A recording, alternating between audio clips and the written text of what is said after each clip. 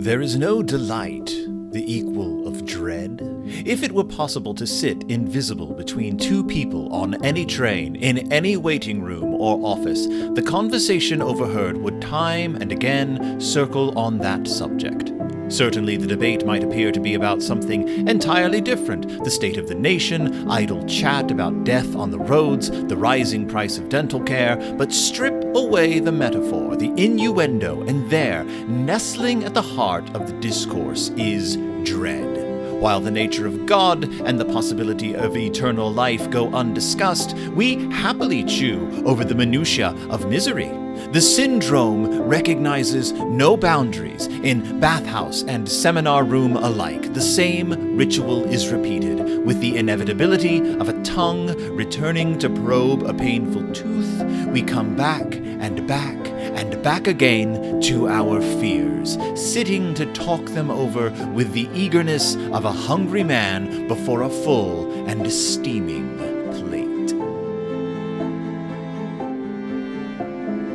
Before we jump into the story, we have to discuss Leo Valentin, the Birdman who danced with gravity. All right. Do you want to know about Leo Valentin, the Birdman who danced with gravity? Sure. Because you have to understand it. If you're going to understand anything, you're going to have to understand Leon Alfred Nicolas Valentin, a French birdman known as the most daring man in the world.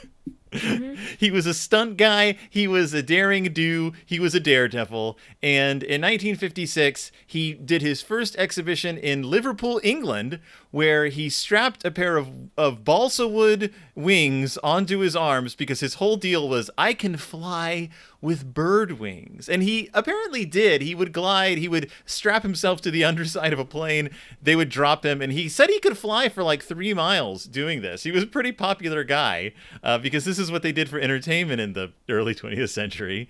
And people would come from miles around to watch the Birdman sail through the air like a bird man.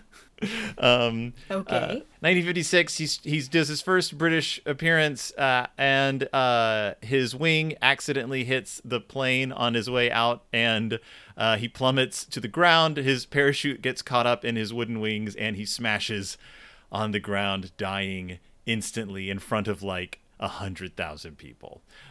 It's horrible, it's terrifying, and there was someone in the crowd that day who saw it happen, and his name was Paul McCartney of the Beatles, and he was there with his best friend, George Harrison of the Beatles. But that's not who we're talking about, because also in the crowd was a little boy who came to see it with his family named Clive Barker. Liverpool's own Clive Barker witnessed the death of the Birdman, and he said it was like the biggest influence on his life as a child. I mean, watching someone plummet to their death after thinking they're going to fly is probably a pretty big thing. And not as uncommon as one might think, I suppose, at certain points in history. I assume at certain points in history, if someone thought they were going to fly, you were most likely going to see somebody die. I mean, it really depends, because it depends on where you are. How high can someone truly get from the ground at certain points? I'd have to get pretty high if I was going to jump out of a plane, honestly. Even with a reliable parachute, I'm not jumping out of a plane. No. Yeah.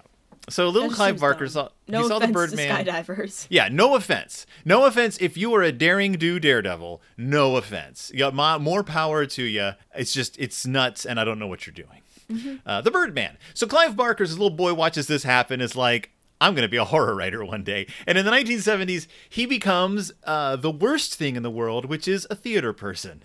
And he writes many plays, including The History of the Devil, which is like the big one that people remember, like that still gets done, about the devil going on trial. He writes all these plays with a theater group that have a lot of like blood and guts and gore. It's kind of like the heyday of like alternative theater in England. And he then starts writing short stories because he's like, I think I just want to stick with this horror thing. Writes a ton of short stories, publishes them all as the Books of Blood, and which is like in 6 volumes, I think. And a little man named Stephen King reads these stories, and he says, I think this Clive Barker guy is the future of horror. splashes that quote on the front of Clive Barker's books, and he becomes an instant sensation in horror circles. He's the new future of horror.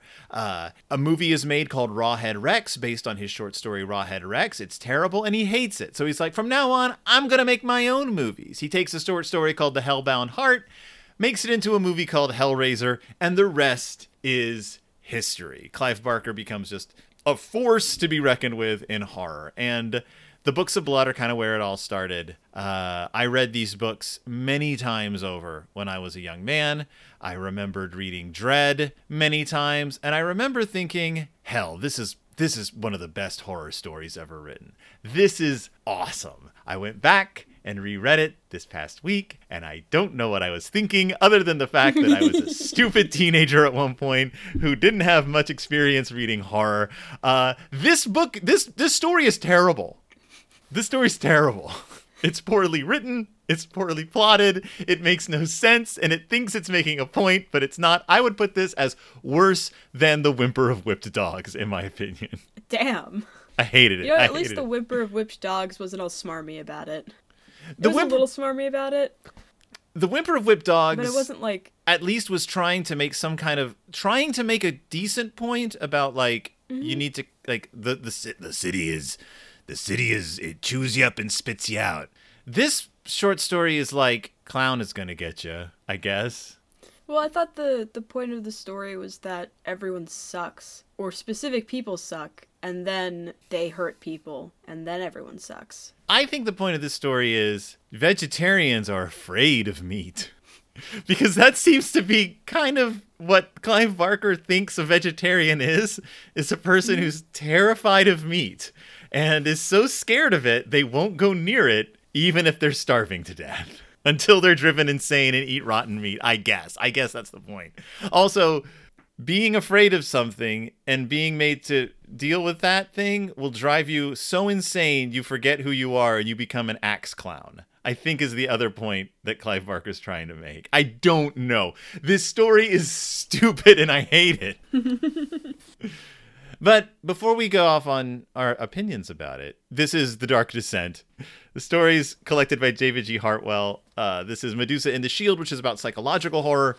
And this is Dread by a young Clive Barker. The reason David G. Hartwell likes this story and likes Clive Barker's horror writings is he says basically that they are rough and unformed. This is a guy just at the beginning of his career learning how to write horror.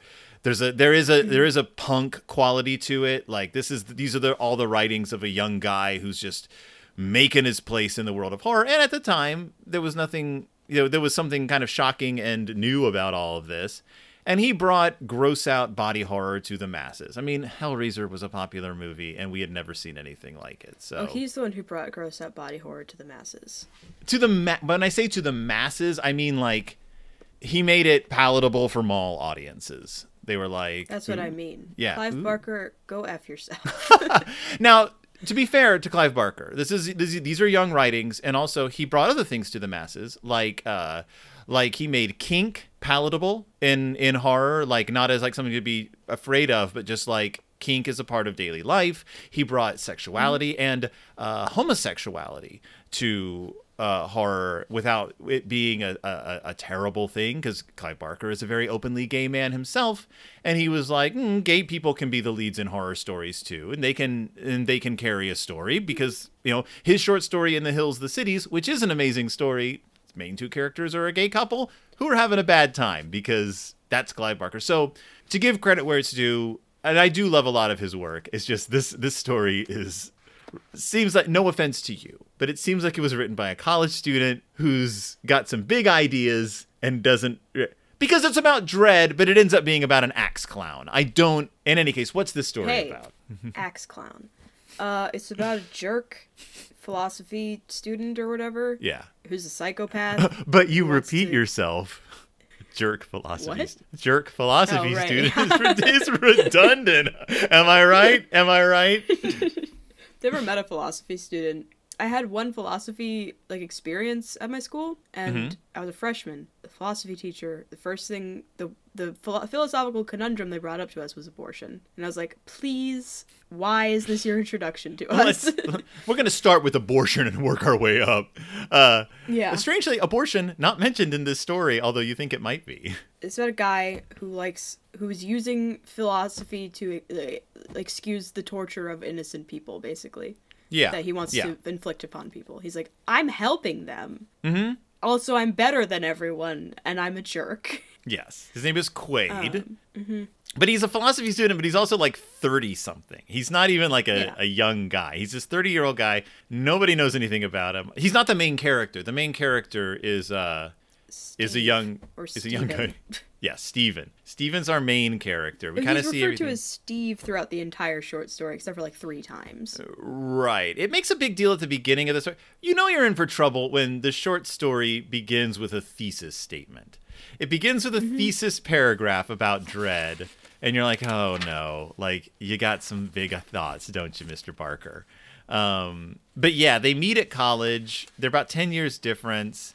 It also says that like the 80s were like this was an era of the cult leader. So you're sort of like, oh, I guess is this going to be about a dread cult? But it also isn't. Like I guess they're saying that like Quaid is charismatic, but also Steven seems to be aware of Quaid's like BS and like aware that Quaid's like in any case, he becomes fascinated by this Quaid guy who won't shut up about dread. Yeah. About how everyone's afraid of something and you gotta dig it up or something.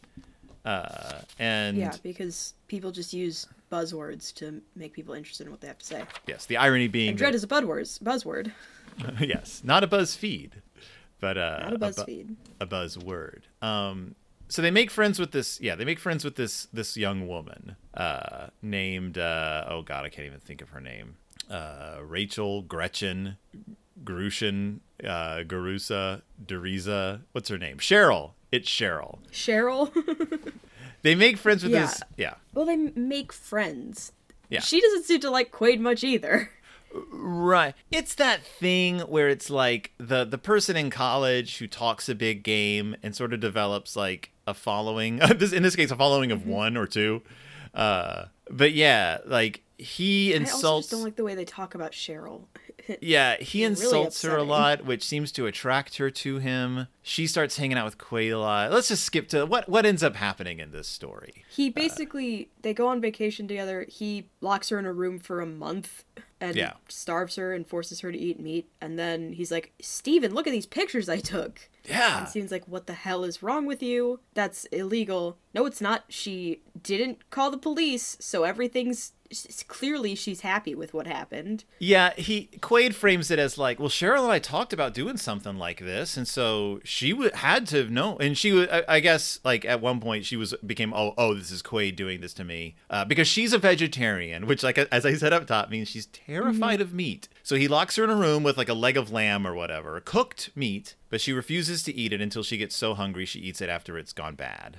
There's also a lot of talk of her like bathing herself and pooping in a bucket, because not only is this about confronting someone with their fears or dread, it's about like humiliating them. Like, well, yeah, because also he's not doing it for them. He's doing it because he gets some sick, twisted joy out of it. Right, but yeah, and then Steven's like, you're nuts, but then he's like drugged Steven's alcohol, and then Steven... he's like, I'll go grab some books for you, and Steven's like, okay. Yeah. I can't be in any danger here. What are you doing, Steven? Or Steve, or whatever your name is. Steven has also admitted that he's terrified that he was in an accident when he was a kid and he lost his hearing for a while because of the concussion, and he became like trapped in his own like inability to hear. So his biggest fear is losing his hearing and being cut off from the world, being isolated from the world because he's lost his hearing. And so what does Quaid do to Steven? I got a little confused at that point. Oh, did you? Because what's going on in this story is pretty straightforward, but Barker writes around things quite a bit for no reason. And so, yeah, Steven is chained to a grid, like a metal grid in a silo or something. In he's at the he's in a silo, I guess. And it's pitch black. and Quaid straps a device to his head so he can't hear. Mm-hmm. And I'm going to, spoilers, he is strapped to this device for like a day. Yeah. Like a day. And what happens to him? He goes bananas. How bananas does he go? Axe-wielding clown bananas. He, for a day with, and sensory deprivation, yes. Horrible, yes. Kidnapped, yes. He understands what's happening, but he's also just like, I am now deaf and it's dark in here. I don't know who I am anymore. I'm completely insane. I'm a baby man. He becomes a baby man. Like, he's like, mama, mama, goo goo gaga. And then he gets set free and he's like, goo goo gaga, mama, mama. And he runs away and he loses his mind completely. And he gets put into a homeless shelter where he's a goo goo gaga baby man who poops himself. And he does. Like, he's like, I pooped my pants. I don't think this is how the mind works. No. I think even if you went a bit nuts because someone sensory deprived you, I think like after like a little time out of it, you'd be like, okay. Whew, I'm free. But then we figure out, we learned that he's beat up by the police. He does get beat up. Oh yeah, the worst cop in the world shows up. Yeah. But then he's like, the cop beats him up, but then he's like, goo goo gaga baby man. And the cop's like, oh man, I think this is actually a mentally ill guy. And that's when he sends him to like the homeless shelter, the halfway house. Yeah, the cop just thought he was a protester. A hippie or something. Yeah. Yeah, he said, the kid hadn't started fighting back and calling for civil rights the way most of them did. Excuse me?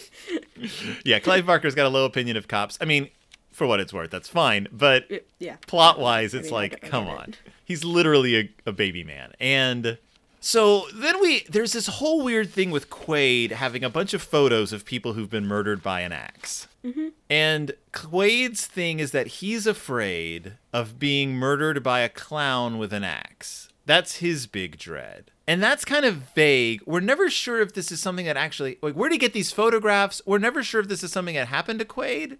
That's so vague, but it's also so very specific. Yeah. Like, he's got photos of people who've been axe murdered, and he has nightmares about a clown coming after him with an axe. The end. It doesn't get more specific than that. And then in the homeless shelter, Steven is his clothes are all soiled, so they dress him in like mismatched clothes, and he's like, my goo goo gaga, I look like a clown. And then during a fight, he escapes. Before he escapes, he grabs an axe. Yeah. Because it's his friend. Yeah, what does it say? It says, I love that you're reading this. The axe seemed to like being touched. This is a writer who thinks they're awesome and thinks they understand how insanity works and thinks that this is, not only does he grab an axe, man, he thinks the axe is like talking to, like, none of this makes any sense. Absolutely none of it works as a story or as a character study or anything. But for those reading along at home, suddenly he looks clownish and he's carrying an axe. Where's he gonna go? He's gonna go to his friend. And do what? He doesn't kill him. No. He just chops him up. Yeah. That's the irony, I guess. Yeah, because he's like, I'm going to chop him up, but I know how to chop him up so that he stays alive and I can torment him. And I'm like, how do you chop someone up with an axe enough? Like, how do you surgically chop someone up with an axe so that they're, like, not dead? Or at least, like... While you're a baby man. While you're a baby man. But that's it. Like, that's how the story ends. And you're like, oh, I get it. Dread. What does this have to do with dread? Like, it's not even about people confronting dread. It's about people being, as you said, tortured. Like tortured. Like a Saw torture. Like, I'm trapped here and I can't leave until... But also the trap is like, she could get out if she just ate the meat. Which I'm not saying that makes what Quaid did right. But also, she knows how to get out of this room. But she's afraid of meat. I actually looked up the movie to this one after I read it. So did I. I have the movie now. I acquired the movie and I sort of like tripped through it. But before we get to that, I'm just going to say that if I was trapped in a room against my will and I was presented with something to eat that I did not like, something gross to eat that I did not like, raw insects or like, I don't know, like blood.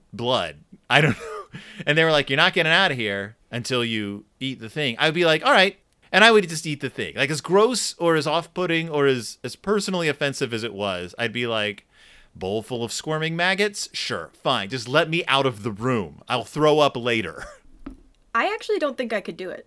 Yeah? Yeah. You couldn't eat meat? You couldn't eat the meat?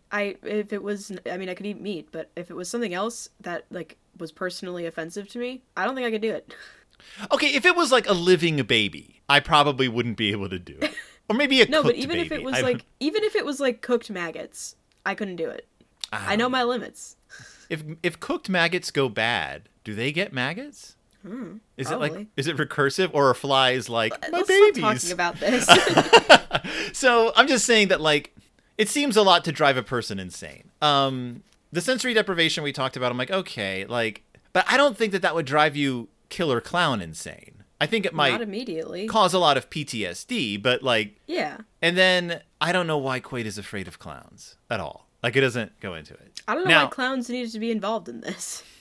Now, you mentioned the 2009 movie Dredd, which is an adaptation of this story.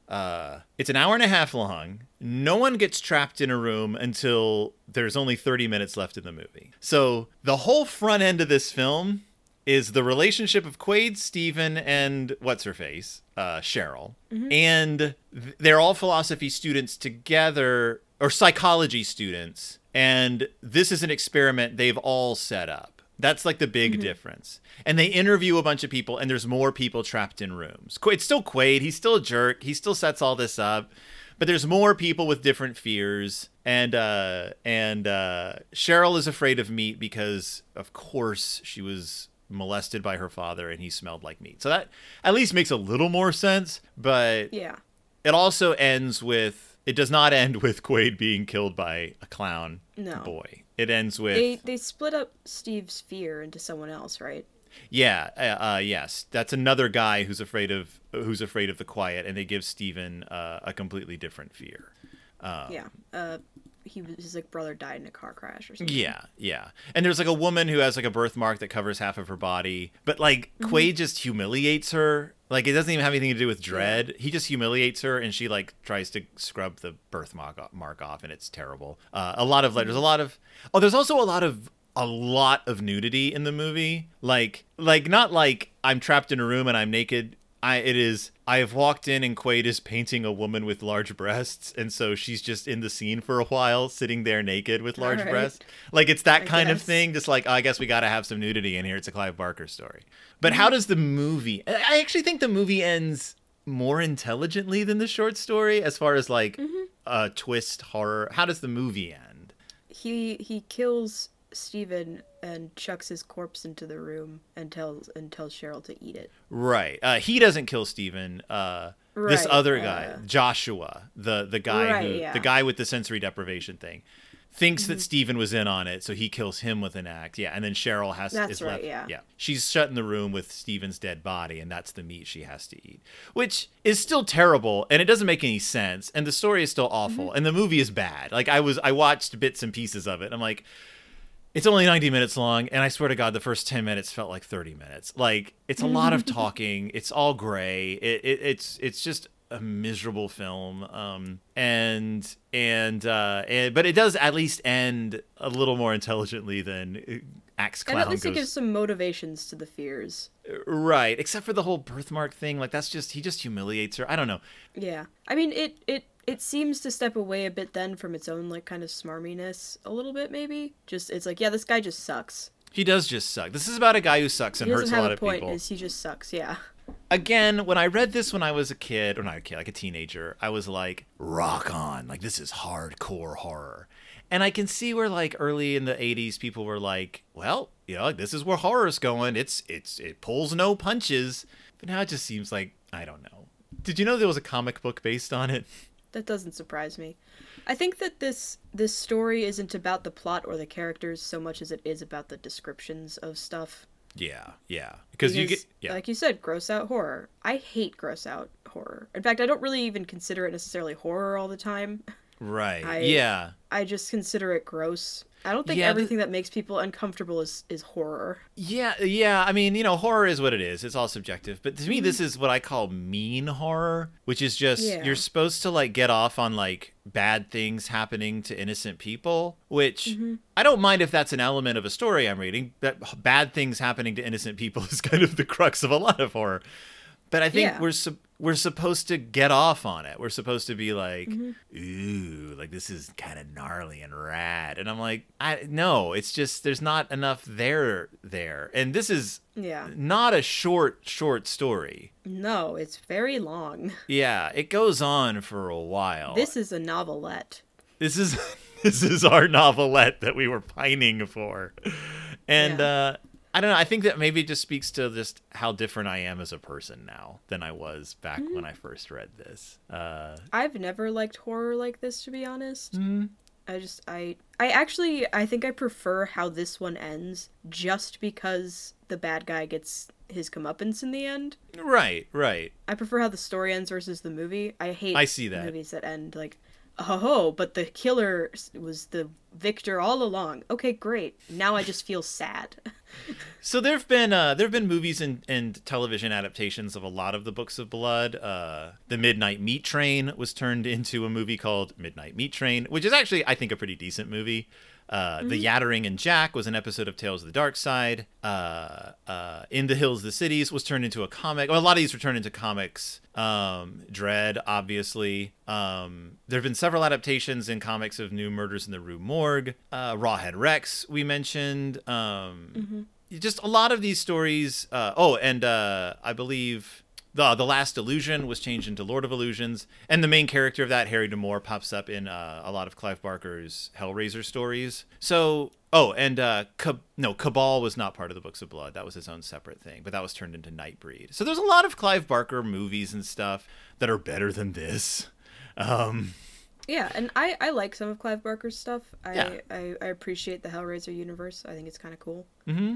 I just don't like looking at it. The weirdest Book of Blood adaptation, Books of Blood, there's 2 movies called The Book of Blood and one called Books of Blood, and they are both based on the framing device from the Books of Blood, which is a guy who gets cursed so that these stories all appear on his body, and which is kind of like The Illustrated Man from Ray Bradbury, but it's also just like 2 movies have come out that are like, this framing device is interesting, because the whole idea of Books of Blood is that you're then reading these stories on a man's body, and then it ends with another short story that sort of closes, like the last Book of Blood has On Jerusalem Street, which is about this guy then gets skinned, and these other guy ends up, the guy who skins him, I think, or something, like ends up being one of the stories. But it's a framing device, and there's, I don't know, they were like, we're going to crack this nut. We're going to figure out how to turn this bland framing device into a standalone motion picture. And they tried it, and neither of them are good. But probably because it's not intended to be the story. The story is the other stories. The story is the other stories. I know. It's weird to me. Body Politic was turned into an episode of Quicksilver Highway. Midnight Meat Train, Dread. That's Dread by Clive Barker. What'd you think? There's a Criminal Minds episode very similar to this one. Yeah, there's a movie series very similar to this called Saw that, as much as I dislike Saw, is better than this. I like the Criminal Minds episode too. You just love Criminal Minds. It's your favorite show. I do. You do. You're like, I'm not going to deny it. I love Criminal Minds. My mind is a criminal mind. It's not. I don't. It's a very inaccurate show. Does a lot of like criminal profiling. It has been proven to be not a thing. You shouldn't do it. It's inaccurate. It leads you down a lot of rabbit holes. But it makes for a good show. Yeah. Yeah. And I like Clive Barker too. I think, and I know that Clive Barker is a nice guy. A friend of mine from college corresponded with him throughout grad school, and Clive Barker said, "Hey, if you're ever in LA, come on down and talk. I can set you up with some stuff." And he moved to LA, and Clive Barker was like, "Hey!" And they maintained a professional friendship. And Clive Barker is apparently a very nice, very supportive man, very creative man. He's written children's books. He's also a visual artist. The guy does a lot. So check his stuff out. Mm-hmm. Also Candyman is based on one of his short stories. So Candyman, that makes sense. The guy's written some really good stuff, just not this story. Let it go. Let it go. And I don't think Guillermo del Toro would adapt this story. I don't think this is a Guillermo del Toro. He's not into this kind of mess. This is not a Guillermo del Toro delight. So let's let that go. But I'm going to ask you one question, and that is, Willow, what is our next short story? Fall of the House of Usher. Oh, are we going back in time, perhaps? I don't know. I've never read this story. Well, because this story that we read today was from the 1980s, and this is from the 1830s. So we are going back in time. We're tumbling back in time to the world of about 150 years. If I may say, Poe, Edgar Allan Poe. I do love me some Poe. We didn't do an intro. Well, we'll get to it at the end, because Poe, Edgar Allan Poe. Did I do that on this show once? Poe, Edgar Allan Poe? I did. I know I did. I did it when we discussed... You did it, The Raven. The Raven, yes. So I don't have to tell you what Poe, Edgar Allan Poe means anymore. Just know that it's related to junior high. Okay. I'll go back and listen to our Raven episode to prep for this next one, I guess. And you'll be Raven. Also, I think we did an anthology film we watched that had Edgar Allan Poe short stories as part of them. I don't remember what they're called. Yeah. I think Jane Fonda was in one. I don't remember much about it. Oh, was it the one with the horse and the fire? Yeah, I think that had Edgar Allan Poe involved. Am I right or am I wrong? We'll look it up later on. I do want to point out that I am uploading all of the Dark Descent episodes that we're doing to YouTube. So if you go to my YouTube page, Phil Gonzalez, there is a playlist now of Dark Descent of just the audio. You don't get to see us. But if you're one of the kind of people who likes to listen to things on YouTube, tell your friends, because it's about time. I had to replace the theme song. So that's what I've been doing, is meticulously replacing the music of our theme song with another version of the theme song, but one that does not get flagged by YouTube. So it's still In the Hall of the Mountain King. It's just a copyright-free version of In the Hall of the Mountain King. So thank you so much for listening. Thank you so much for joining us. Go to YouTube. Go to Del Toro Time at Twitter. Go to It's Del Toro Time on Facebook. And next week, or next episode, The Fall of the House of Usher, a story that I've recently reread, and I can tell you right off the bat, pretty good story. So yeah. Usher House. Here we go. I actually have read this story. It's a classic. The House... It falls. Yeah. It's Usher. Or I was supposed to read this story for a class, and I didn't. That's what it was. Well, here's your chance. And when you read it, you can write to your teacher and say, guess what I finally did? And you'll let me know all about the interaction. But until we talk about Willow's failure to read The Fall of the House of Usher, I am Phil. And I'm Willow. And we'll see you when it's Del Toro time. No, intro. Wait, hang on. Because it was Del Toro time. No, yeah, but we have to record the intro. Oh, we still want to do that? Well, then I'm Phil. No, you know what? Never mind.